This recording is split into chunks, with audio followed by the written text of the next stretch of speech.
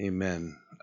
Before we begin, I just want to encourage you to get registered and to vote. A lot hangs in the balance. There was a time in history where, uh, as believers, we didn't have any say. And God has given us this nation, and we have the opportunity to speak. And in particular, there are a lot of godly issues that our voice needs to be heard on, but the right to life, unborn children, and the fact that we are in a place where the opportunity to change the Supreme Court even further is in our disposal. Really can't encourage you enough to today, Tuesday, you can go and register that day and vote that day. And, the determination is within the hands and the heart of the Lord. So, the outcome is His, but He's given us the opportunity to participate in that. So take the proactive opportunity to be involved and vote. The voter guides that we have out back by the back door and out front are available. Pick one up, inform yourself as to what the position of each of the candidates is. See there what lines up with a godly understanding of the world around you and what does not. Genesis 24. So again, let's pray. Father, again, we do pray, having had this discussion, that you would influence the outcome of this election, that you would guide people to the polls, that people would vote for as godly a candidate as they could. Lord, we know some of these people are incredibly ungodly, and yet simultaneously they hold your views in their behavior, in their politics, and in their voting. We just lift the whole of our country up to you and ask that your kingdom would come and your will would be done. In Jesus' name, amen. Genesis 24. It says, "Now Abraham was old, well advanced in age, and the Lord had blessed Abraham in all things. So Abraham said to the oldest servant of his house, who ruled over all that he had, 'Please put your hand under my thigh, and I will make you swear by the Lord, the God of heaven and the God of earth, that you will not take a wife for my son from the daughters of the Canaanites among whom I dwell. But you shall go to my country and my family and take a wife for my son Isaac.' The servant said to him, 'Perhaps the woman will not be willing to follow me to this land. Must I take your son back to the land from which you came?' But Abraham said to him, 'Beware that you do not take my son back there. The Lord God of heaven, who took me from my father's house and from the land of my family, who spoke to me and swore to me, saying, to your descendants I give this land, he will send his angel before you.'" I think that's very significant in the passage. "And you shall take a wife for my son from there. And if the woman is not willing to follow you, then you will be released from this oath. Only do not take my son back there." So the servant put his hand under the thigh of Abraham, his master, and swore to him concerning this matter. So it seems this is the servant Eliezer from 60 years earlier when we were in Genesis 15, verse 2, as we saw Eliezer described there. It's possible that it's a different servant, but being that it declares here that it's his oldest servant and we don't hear any change, we can assume that, which also lends some sort of spiritual application because the name Eliezer implies the Holy Spirit.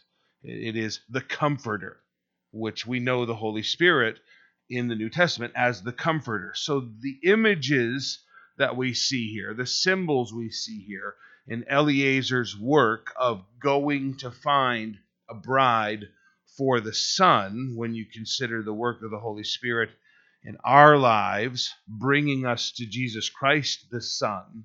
This is really quite a chapter in the whole of the Scripture. So, as we move forward, just a number of things to examine. We'll see this putting the hand under the thigh with Jacob and Joseph later in Genesis 47, verse 12. It was a cultural thing of the day, and there were many different ways that people would agree upon matters and shake hands in greeting and kiss on the left cheek and the right cheek. And some of those things could be mistaken for simple greetings or simple agreements. You're not going to accidentally put your hand underneath another man's thigh.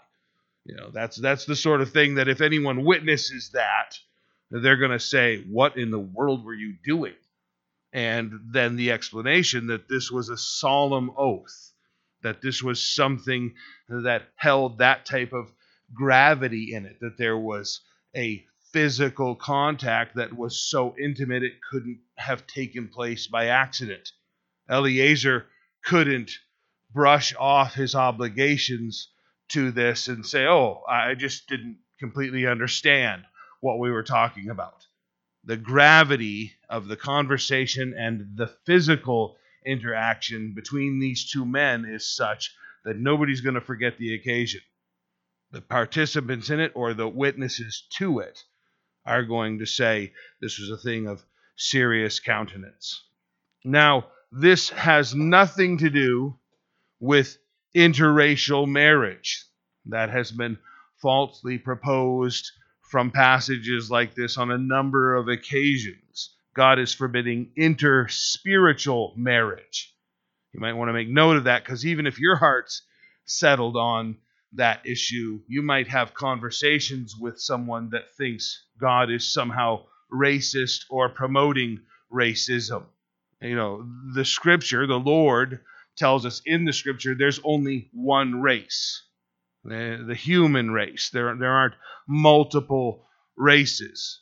I find it interesting now that people are starting to get DNA tests done. You can mail away and have your culture examined. And I have a friend who's African American, and then the test comes back, and he's as black and dark complected as you can imagine. He's less than 15% African. The rest is all European. Okay, so many cultural things we think of as being so staunchly in one direction. Our ignorance has led the human race to make all kinds of stupid assumptions. God does not forbid interracial marriage under any circumstances. Okay, the Moabites forbidden to marry to the Israelites, and then Ruth is introduced to the nation, and she ends up in the genealogy of Jesus Christ. Okay, what the Lord is forbidding is the interspiritual marriage. Supportive verses, Deuteronomy chapter 7, verses 3 and 4. Nor shall you make marriages with the Canaanites. You shall not give your daughters to their sons, nor take their daughters for your sons, for they will turn your sons away from following me to serve other gods. So the anger of the Lord will be aroused against you and destroy you suddenly, because their hearts would be turned away to other gods. Nothing to do with their race.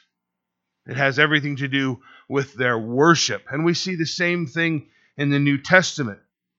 Paul speaking in 2 Corinthians chapter 6, verse 14, "Do not be unequally yoked together with unbelievers, for what fellowship has righteousness with lawlessness, and what communion has light with darkness?" So back in Genesis 24, looking at verse 10, "Then the servant took 10 of his master's camels and departed, for all his master's goods were in his hand. And he arose and went to Mesopotamia, to the city of Nahor." Now, the city of Nahor, a couple of things about that. One, it's 500 miles from where they currently are to Nahor in a straight line.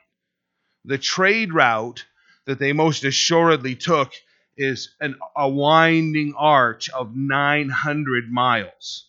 So this is not just some quick adventure of, hey, let's just go over that next hilltop and we'll run into our family. This is a matter of a very serious excursion that they're undertaking. And within this, it says that all of his master's goods were in his hands. The implication is that he took portions and samples of everything that was Abraham's for the trip, and also we're going to see as gifts. There are men that travel with him. He's not traveling alone. So this is probably quite an entourage of people who are going from Abraham back to Nahor. Two of Abraham's family relatives are named Nahor, which is why this region is known as such. He made his camel kneel down outside the city by the well of water at evening time, the time when women go out to draw water. Very often, especially at this time in this culture, you can still find it in certain places where women go out to gather water together. It's just to have company and fellowship and to help one another in drawing the water, and also for safety. Safety in numbers, to have more than one person when they go. For integrity, too, the safety of integrity. No one could say, if you have a group of people with you, no one could say later that you had misbehaved in any way because there were witnesses to your conduct while you were there. So this is the common practice. In verse 12, we assume Eliezer said, O Lord God of my master Abraham. Now, there are some indications that Eliezer himself is a believer throughout this. But he's on this task for his master. So when he's praying to the God of my master, he's just encapsulating the mission that he's been sent on. God of my master Abraham, please give me success this day and show kindness to my master Abraham. Behold, here I stand by the well of water, and the daughters of men of the city are coming out to draw water. Now let it be that the young woman to whom I say, please, let down your pitcher that I may drink. And she says, drink, and I will also give your camels drink. Let her be the one you have appointed for your servant Isaac. And by this I will know that you have shown kindness to my master. Now, generally speaking, circumstances alone can be a dangerous way to discern God's will. We have a way of ignoring circumstances that speak against our desires. There might be many negative things, and everyone else in our environment can see them, but we somehow overlook them within that. And we look for the things that support our desired outcome. So you don't want to take too much stock in this. I like the fact, two portions. One, he sets out the criteria beforehand. He doesn't come into the experience and as the things are unfolding, start pointing out, this must be from God, that must be from God, that must be from God. He sets out the criteria beforehand so that there's a very big challenge to this being fulfilled. One, that she would respond to a man and offer him a drink, upon his request. And then two, that she would, without any further prompting, then offer to, give these camels all of their water. This is a tremendous task that she's offering. This is going to take a very long time. There's a tremendous amount of physical exertion involved in giving all of these camels their water. So the thought that that's going to actually take place is really quite remarkable. So he sets the standard beforehand, and he sets the bar high so that if it does unfold, he can't just point at, circumstance and happens. It's, Lord God, if she shows up and she's right-handed. You know what I'm saying? He doesn't throw out generic 50-50 options for God. He puts things in a place that are difficult. Secondly, he makes that statement about that I may know. There is so much of this attitude about feeling. I just really feel like this is God's will. You talk to people, and it's amazing how much they say that. I just, the more I thought about it, the more I felt like it was God's will. The more I felt like this, the more I began to feel like that. The more I felt like this was going the way I wanted to, then the more I felt like I should get involved. Feelings are very, very dangerous to follow that way.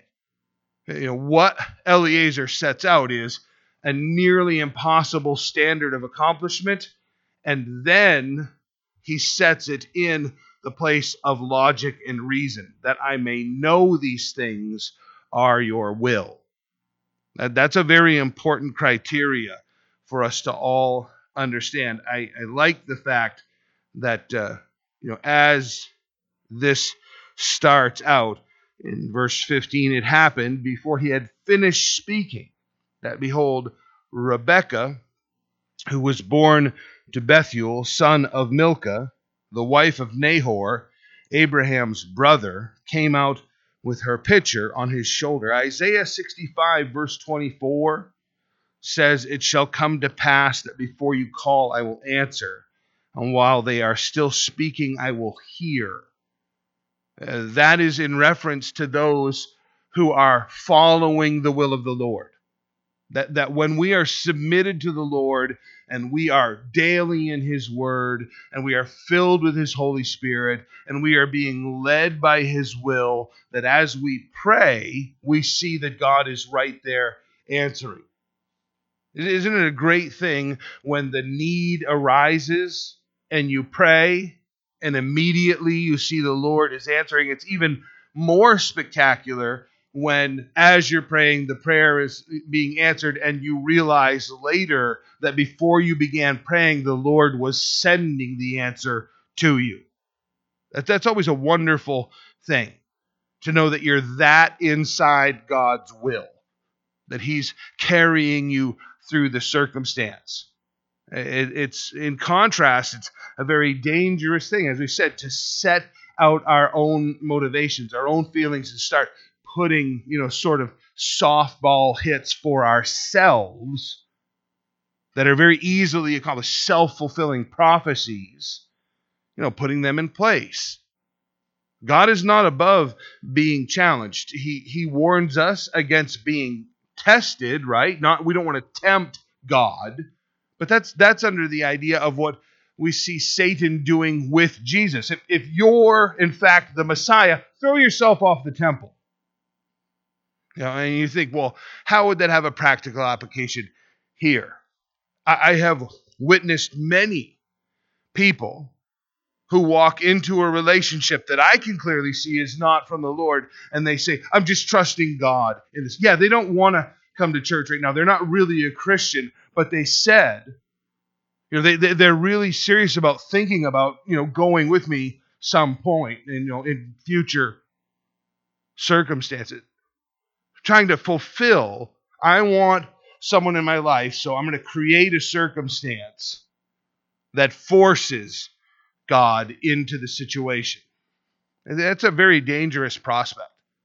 Very dangerous prospect to create circumstances like that. If you, especially here, we're talking about a relationship. If you have that mindset, I would strongly encourage you to come talk to me, because you wouldn't believe, I can just give you a handful of people to talk to who have done that very thing.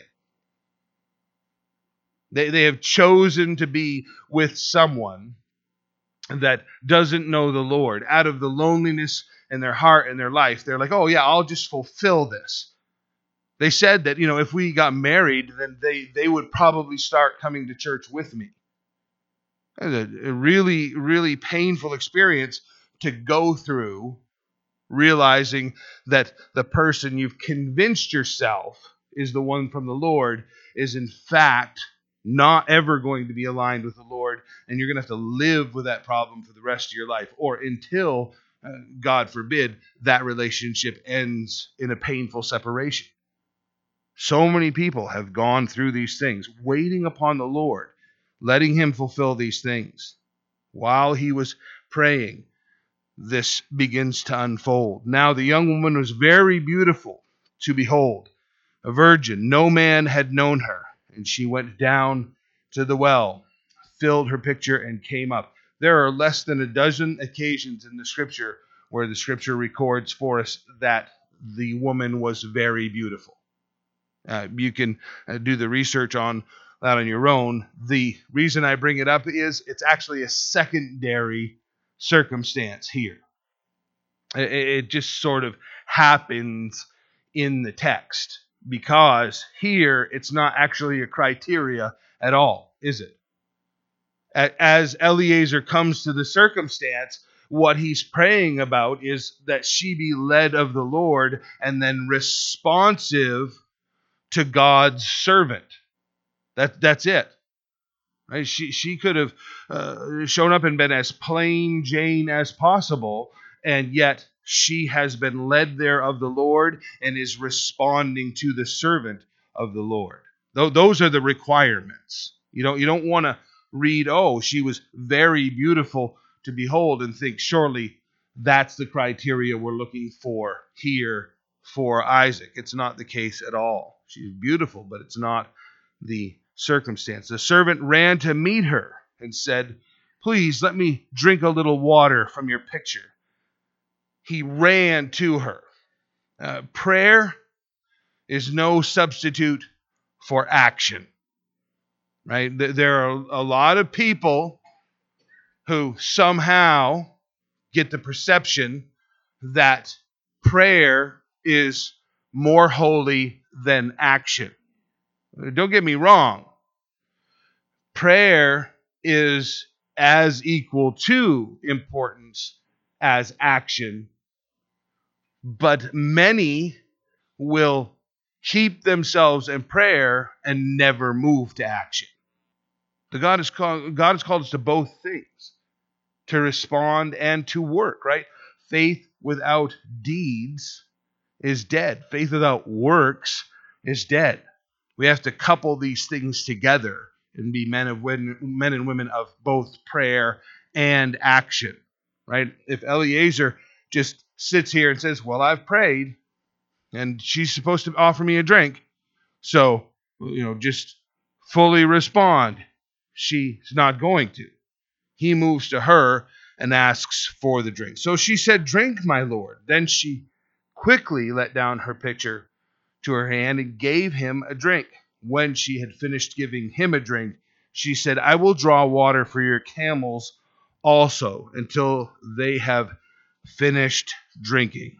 Then she quickly emptied her pitcher into the trough, ran back to the well to draw water, and drew for all his camels. The man, wondering at her, remained silent so as to know whether the Lord had made his journey prosperous or not. And now, if you're thinking, surely by now he knows God has made his journey prosperous. There's a tremendous task that she's in the middle of accomplishing, and he doesn't interrupt it. He waits for the completion. He doesn't say, "Well, she arrived here, and I asked for the drink, and she gave me the drink, and she immediately offered to water the camels. And look, she's begun watering the camels." There's a lot of work left to be done, and Eliezer stands at a distance and waits for the completion of the work. I think that's significant. So many people respond with that, great excitement in the beginning and then quickly fade off. There isn't a completion of the circumstance. We want to be people individually that follow through. We also want to see that in others who begin at the task. So, just wondering at her, he remained silent so as to know whether the Lord had made his journey prosperous or not. So it was when the camels had finished drinking that the man took a golden nose ring weighing half a shekel and 2 bracelets for her wrists weighing 10 shekels of gold, and said, "Whose daughter are you? Tell me, please. Is there room in your father's house for us to lodge?" So she said to him, "I am the daughter of Bethuel, Milcah's son, whom she bore to Nahor. Moreover," she said, "we have both straw and feed enough, and room to lodge." The bride that has been chosen is given gifts even before the wedding. We are given gifts by the Lord even before we get to see him. Notice, as I said, he lets her finish the work, and the gifts are a sign of the great wealth the Father has in store for her when she comes home to the Son. 24:26, then the man bowed down his head and worshipped the Lord, an indication that he himself is a believer. And he said, "Blessed be the Lord God of my master Abraham, who has not forsaken his mercy and his truth toward my master. As for me, being on the way, the Lord led me to the house of my master's brethren." Praise is such a natural response to God's goodness and provision. It's always interesting to me to watch people who are desperately in need, and they might even be in prayer, but then when the provision and answer arrives, they shift over to a mindset like that's perfectly natural. Like it's just a thing of the world. I was desperate, but I didn't have any work at the time, and I was praying for all I was worth, and I thought things might turn out terrible, but then I got work, so no need to be panicked. Quickly, the mind moves from God as being the provider to the things of the earth being the source of provision. The company that might hire us at a better rate, the work contract that might finally come through that we've longed for all this time. Those things are not the provision. I think probably every one of us has had enough life experience to know that those things can arrive and your heart can be filled with happiness, and you turn around moments later and they've evaporated. God is the one who provides for us, and Eliezer is very aware of that. I like how it says in this, being on the move, or on the way, as it's stated here, brought these fulfillments about. He didn't stay in one place. He didn't stay at home. That old statement, God doesn't steer a parked car. You got to actually be doing the things and the work and the will of the Lord in order to see those things being accomplished in your life. So many have made statements over the years, down through the centuries of, I wish God had just, worked, done, been in my life, when they put no effort forward themselves. 24:28, so the young woman ran and told her mother's household these things. Now Rebekah had a brother whose name was Laban. Laban ran out to the man by the well. So it came to pass, when he saw the nose ring and the bracelet on his sister's wrists, and when he heard the words of his sister Rebekah saying, "Thus the man spoke to me," that he went to the man, and there he stood by the camels at the well. And he said, "Come, O blessed of the Lord, why do you stand outside? For I have prepared the house and a place for the camels." Then the man came to the house, and he unloaded the camels and provided straw and feed for the camels, water to wash his feet, and the feet of the men who were with him. Food was set before him to eat, and he said, I will not eat until I have told about my errand. And he spoke on.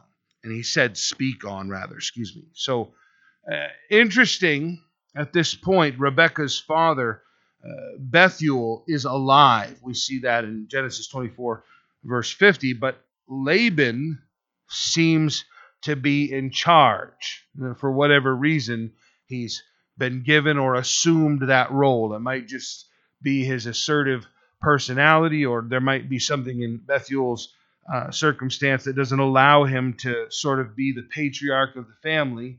Laban is serving in that role at this point, or her uncle or her brother.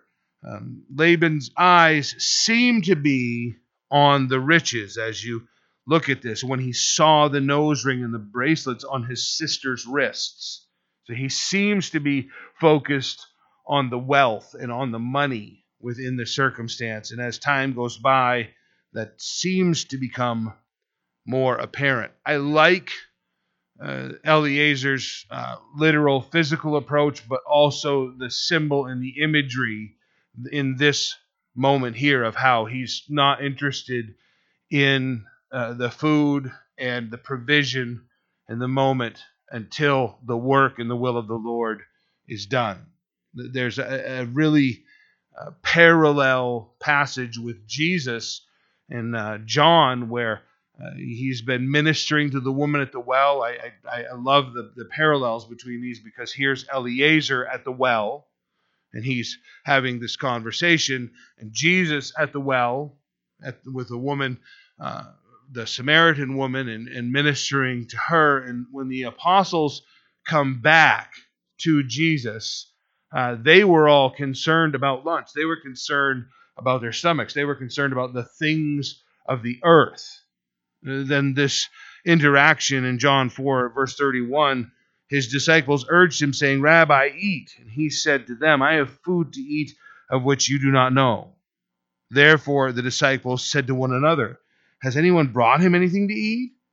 And Jesus said to them, my food is to do the will of him who sent me and to finish his work.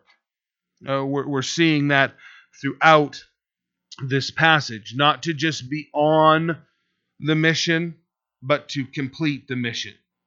You see Eliezer's very focused on that. You see Rebekah, as she begins in the circumstance, isn't just content to give him a drink and then, give some water. She goes all the way through watering the camels until none of them is desiring to drink anymore. She quenches everyone's thirst, which obviously has that parallel to Jesus in John 4 of drinking of the living water and thirsting no more. So just a great parallel there of the food and what sustains a person and the work and ministry of the Lord.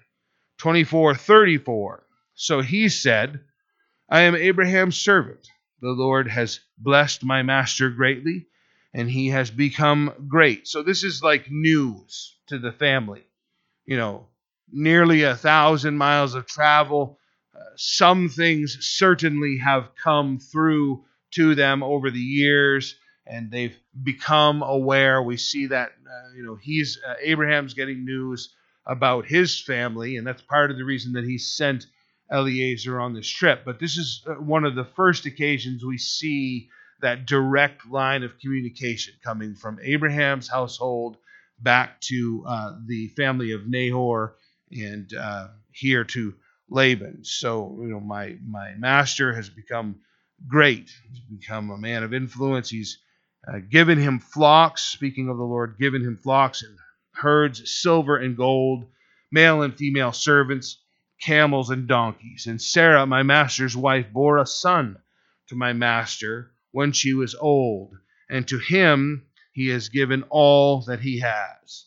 This theme of accomplishing the work is probably coupled with the fact that one of the most common words in this entire chapter is master. It occurs 22 times in the chapter, and it speaks of the Lord, and it speaks of Abraham. If you think about Jesus in the New Testament and in his ministry, he has that moment where the centurion sends word and tells Jesus, please don't come to my household. I know I've asked you to take care of the individual who's sick, but my house is not ready to receive you as a Jew, is what he's saying. It's ceremonially, if you came here, I'm a Gentile. My household is Gentile. You couldn't even enter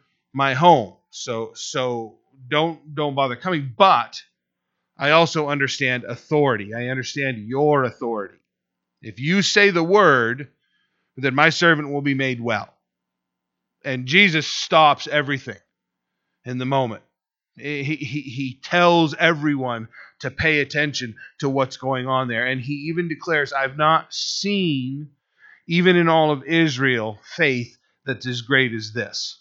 This man understands authority, master, work, mission, servant, completion.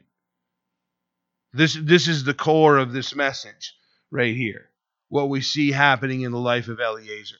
He understands the authority which has to be coupled with obedience. How many times have we talked about the condition of the church today and the way that it wants a savior, but it doesn't want a master? So many people do not want to have submission be part of their Christian faith. We have this fierce independence and rebellion that is inbred in the American heart and mind. That's not the existence of a believer. The existence of a believer is knowing the authorities that are over us and being in submission to them, namely Jesus Christ. Because if we're in submission to Jesus Christ, then we're going to be in submission to all other subsequent authorities. People within Christianity often, try to divert over, men, authority, church, family, wives, submission. I love to point out the fact that Paul says just previous to that we should be in submission to one another. If I'm in submission to Christ, then I am in submission to my wife. She has authority over me and over my body, over my behavior. I don't get to just act how I want to and go around with a chip on my shoulder and behave in any sinful regard. Mastery, submission, completion of the mission. Eliezer's not his own. He's a bond servant of another. This is also our position. To him was given all that the Father has, the authority that is there. John chapter 5, there are a few verses beginning at verse 22. Jesus speaking says, "For the Father judges no one, but has committed all judgment to the Son, that all should honor the Son just as they honor the Father. He who does not honor the Son does not honor the Father who sent him. Most assuredly I say to you, he who hears my words and believes in him who sent me has everlasting life, and shall not come into judgment, but has passed from death into life." Jesus Christ is the one that we are to be submitted to. Jesus Christ is the one that bears all authority. When this is saying here of the Son, to him has been given all that he has. That authority that is going to be handed down to Isaac is going to become the owned possession of Rebekah. She, being one with her husband, is going to have access and advantage to all of these things. we, coupled to Jesus Christ, bear all of that same fruitfulness and authority in our lives.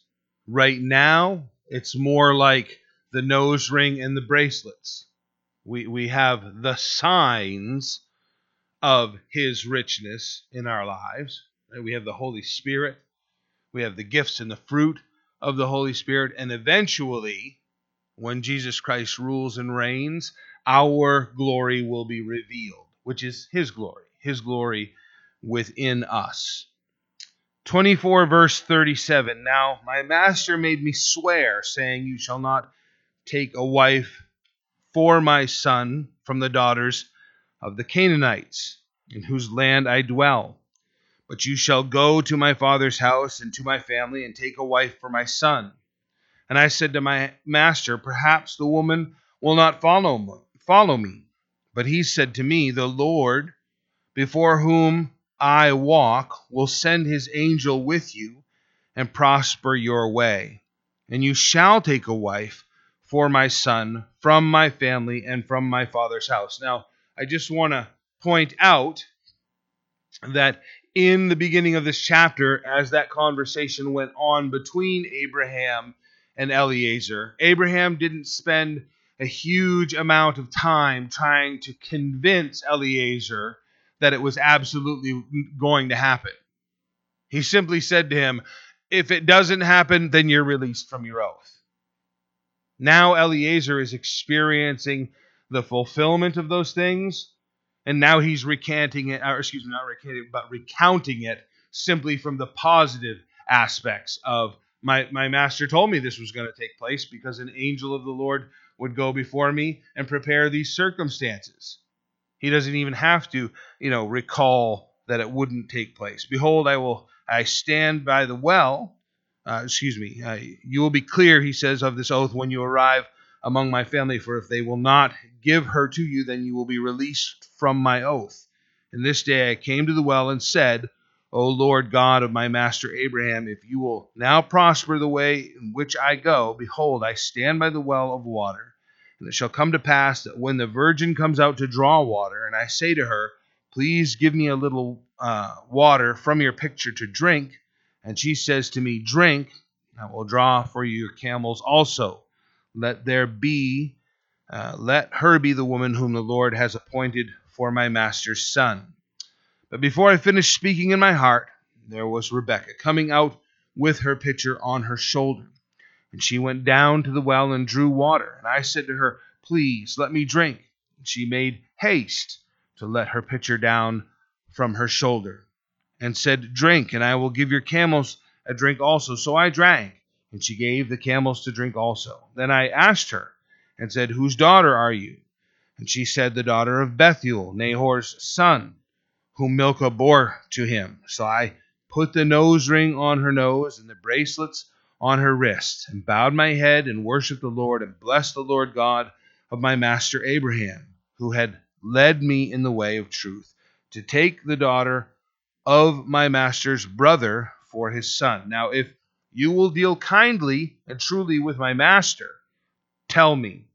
But if not, tell me, that I may turn to the right hand or to the left.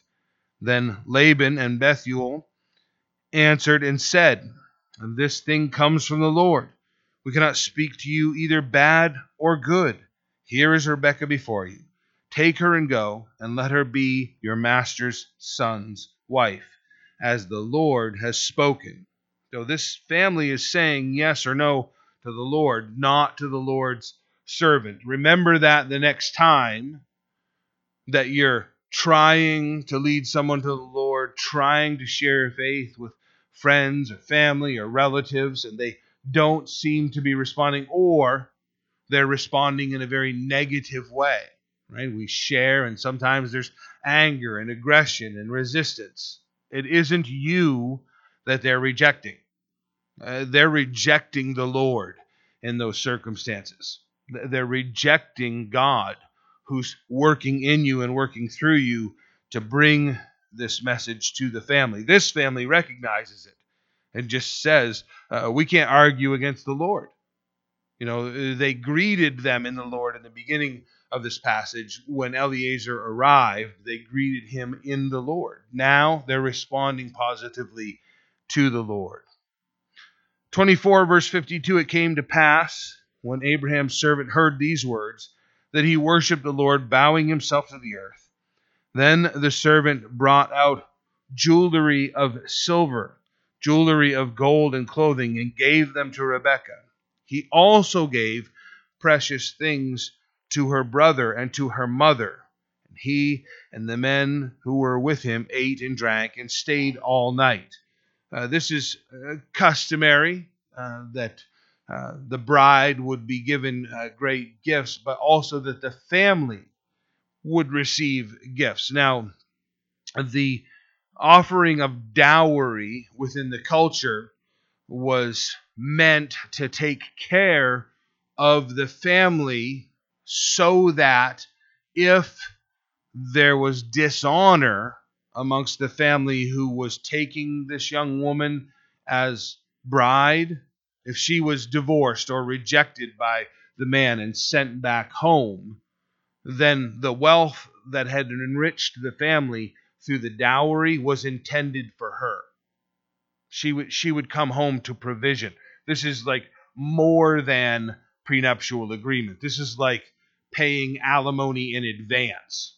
You're not going to get this back.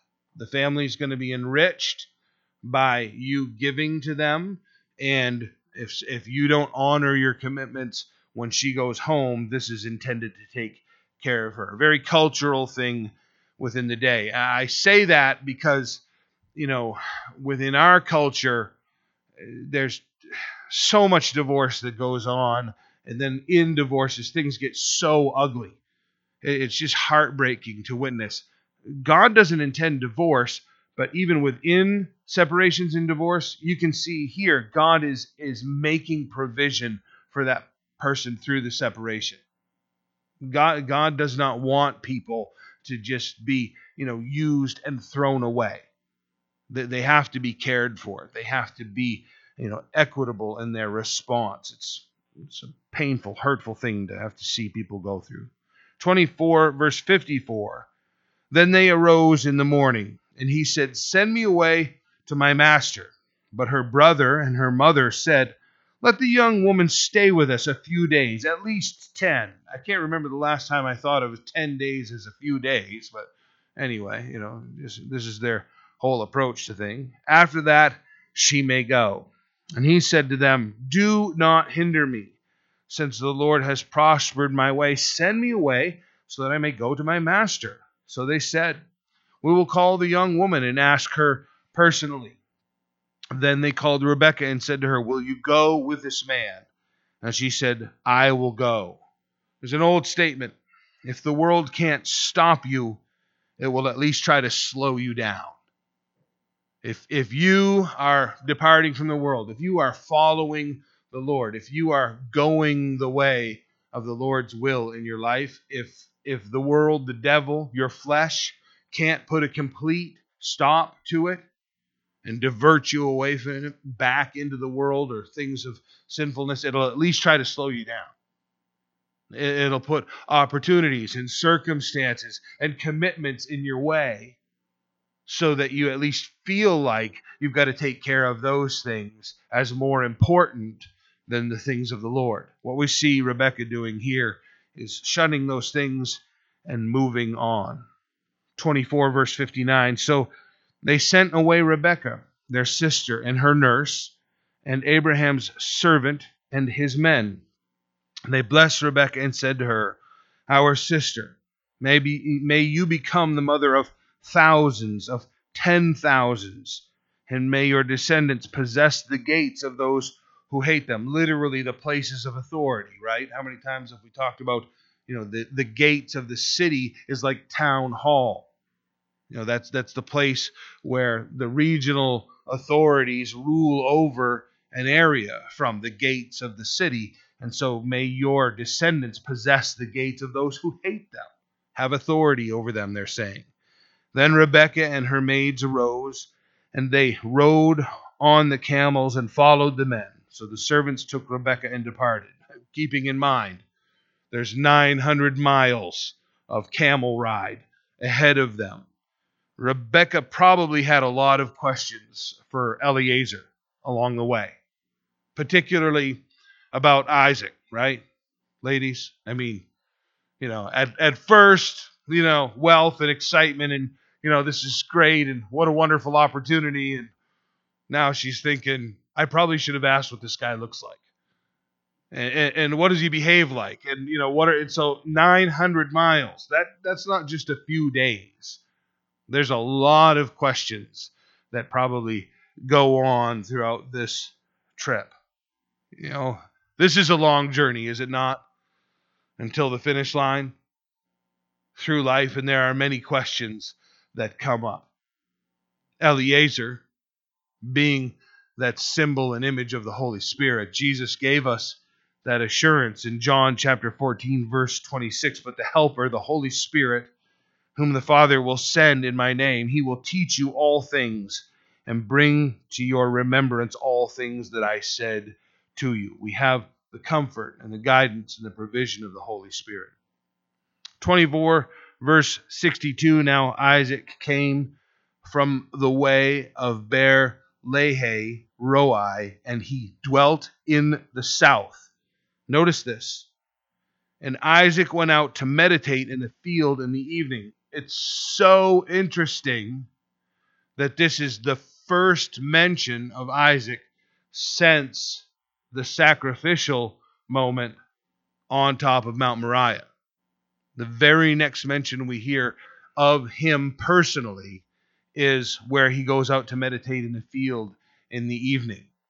He's a man of deep faith, and he lifted up his eyes and looked, and there the camels were coming. Then Rebekah lifted her eyes.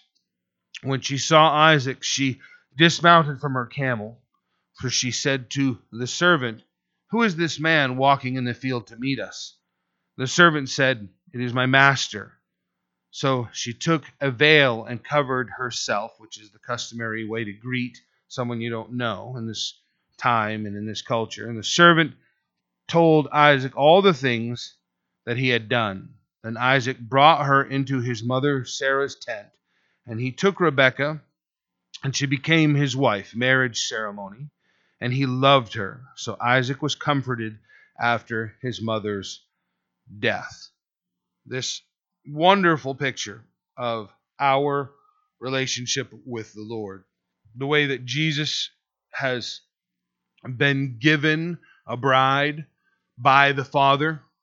The church is the bride of Christ. Paul said in 2 Corinthians chapter 11, verse 2, "For I am jealous for you with godly jealousy, for I have betrothed you to one husband, that I may present you as a chaste virgin to Christ." The desire of the Scripture, the desire of the Holy Spirit, Eliezer, the image of the Holy Spirit, is to deliver the bride in her purity, which our purity is the purity of Christ, right? We may have been wretched sinners. Christ washes us clean, makes us beautiful. Maybe we're hideous, in some spiritual way, or hideous, in our appearance. Who knows what each one of us is? And in the end, Christ has accepted us. We are beautiful beyond measure in his eyes.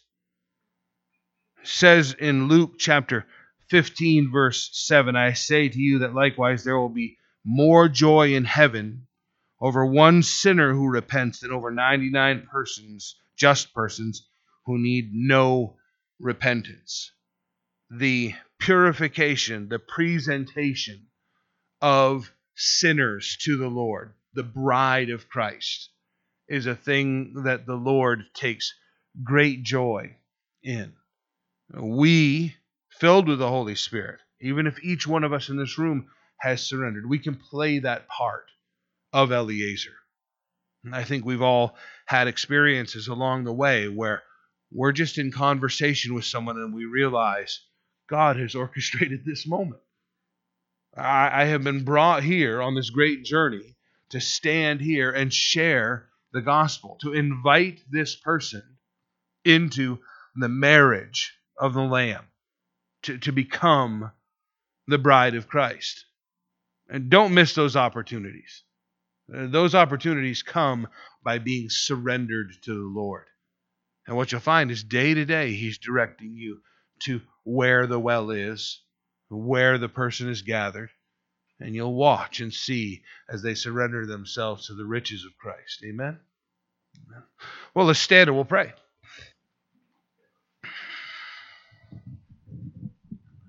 Father God, we are so grateful for your love and your work in our lives, and we pray and ask that you would minister to us. And as we spend this time together in fellowship, that your Spirit would be upon each one of us, that we would know how to speak to one another, that we would be patient and we would be kind, that our hearts would be knit together with yours and with the body and the family of Christ that is here. Help us to minister to one another and prepare one another to be filled with the Spirit. A servant such as Eliezer, who could invite people into your kingdom, into the riches that are your Spirit. Work in our hearts, work in our lives as we have these moments left here together today. We pray in Jesus' name. Amen. Amen. God bless you guys. Stay in fellowship as long as you want to.